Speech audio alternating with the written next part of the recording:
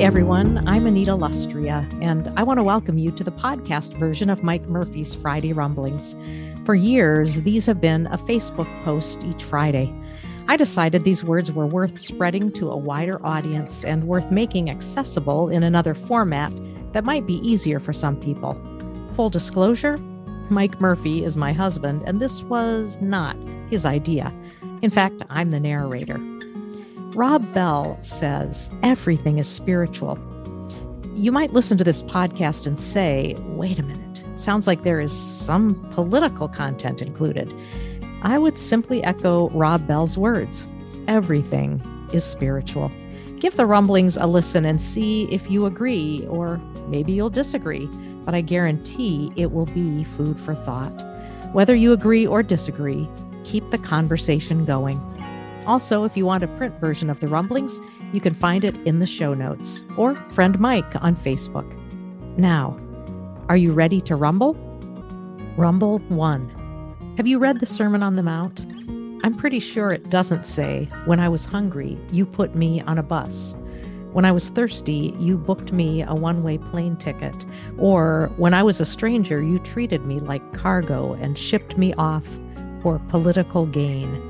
Source unknown. Using aliens and refugees as political footballs, kicking them whenever and however possible, is not helping solve the problems of immigration and border security, of which there are many. Owning the libs is a childish and sinful motivation. Cruelty is never the answer. Rumble 2. Judges, witnesses, and prosecutors involved in the trials of the former president are receiving death threats. Not once have I heard the defendant say, please cease and desist. Instead, he continues to use inflammatory rhetoric that eggs the haters on and keeps insisting that real retribution is right around the corner. Sick, isn't it? Rumble 3. We all know people who are indifferent about the great issues of the day. Indifference is defined as being without interest or concern, not caring. Plato once said, the price good people pay for indifference to public affairs is to be ruled by evil men. Rumble 4. In the beginning, there was no doctrine of Jesus, only a radical ethic of Jesus. In the Sermon on the Mount, there is not a single word in it about what to believe, only words about what to do and how to be. By the time the Nicene Creed is written, only 3 centuries later, there is not a single word in it about what to do, only words about what to believe. Robin Myers, Saving God from Religion. I happen to like the Nicene Creed. It gives me some hooks on which I can hang my theological hat. That's a good thing. I'm glad we have it. It helps me define my faith. I am a bigger fan of the Sermon on the Mount. I think that was Jesus' stump speech, actually. How many times did he deliver it? Many, I think, in long and short form. The rule keepers didn't like it. It was too loosey-goosey for them. Plus, it was an unwelcome reminder of their own attitudes and behaviors. Regular folks did like it, for they saw in Jesus a match between his words and conduct, and they began to believe that they could actually live the way Jesus was asking them to live. Rumble 5. On the night before he was assassinated, Dr. Martin Luther King Jr. told the audience that if God had let him choose any era in which to live, he would have chosen the one in which he had landed. King acknowledged that statement might appear to be strange because the world is all messed up, the nation is sick, trouble is in the land, confusion all around. But I know somehow that only when it is dark enough can you see the stars. Our world is still messed up. Our nation is sick.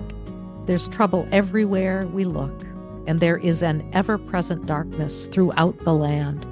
Peer deeply into the darkness. Do you see what I see? Do you see the thousands upon thousands upon thousands of points of light? Yes. Good. That means you're seeing hope revealing itself. Do you see that teeny weeny, barely visible point of light hanging low in the southern sky? Yeah, that's me. I know, it should be brighter. I'm working on it. Rumble 6. The titles of my books reveal that I was encountering something in my faith tradition that didn't sit right with me. I felt like I was peeling an onion.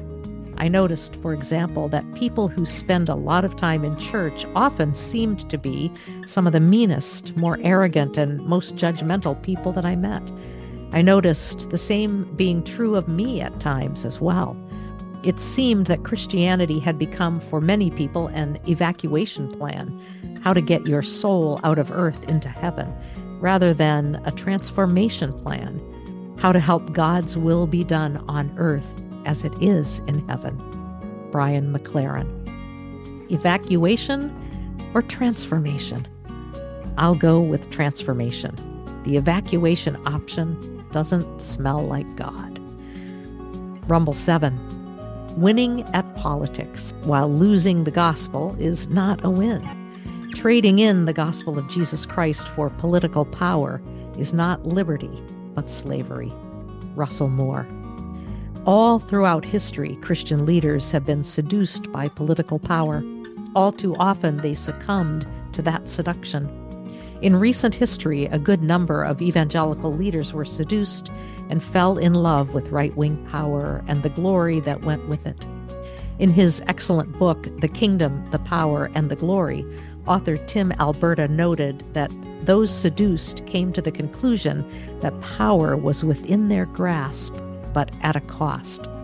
Unsavory alliances would need to be forged. Sordid tactics would need to be embraced. Alberta suggests that the first step toward preserving Christian values was to do away with Christian values. More than a few evangelicals could not do that. Bravo. Seriously, at great cost to their reputation and to their ministry, they stayed the course and were faithful to their calling. But a surprising number of very influential evangelicals dove right into the cesspool. They traded the gospel for proximity to political power. They said they were committed to Jesus, but began to follow and bow to the charlatans. They contorted scripture to fill a mega narrative. They abandoned truth tellers and fell in love with conspiracy theorists. And then they used their own influence to persuade their flock and followers to join them. Read the book. It will rock your world. It will help you make sense of this tweet from Brian Zond. In the end, Southern Baptists were more comfortable with Donald Trump than with Beth Moore. Just think about that. Rumble 8. There are some conservatives who are trying to make this claim that somehow President Biden is a bigger risk than Trump. My view is I disagree with a lot of Joe Biden's policies. We can survive bad policies. We cannot survive torching the Constitution. Liz Cheney.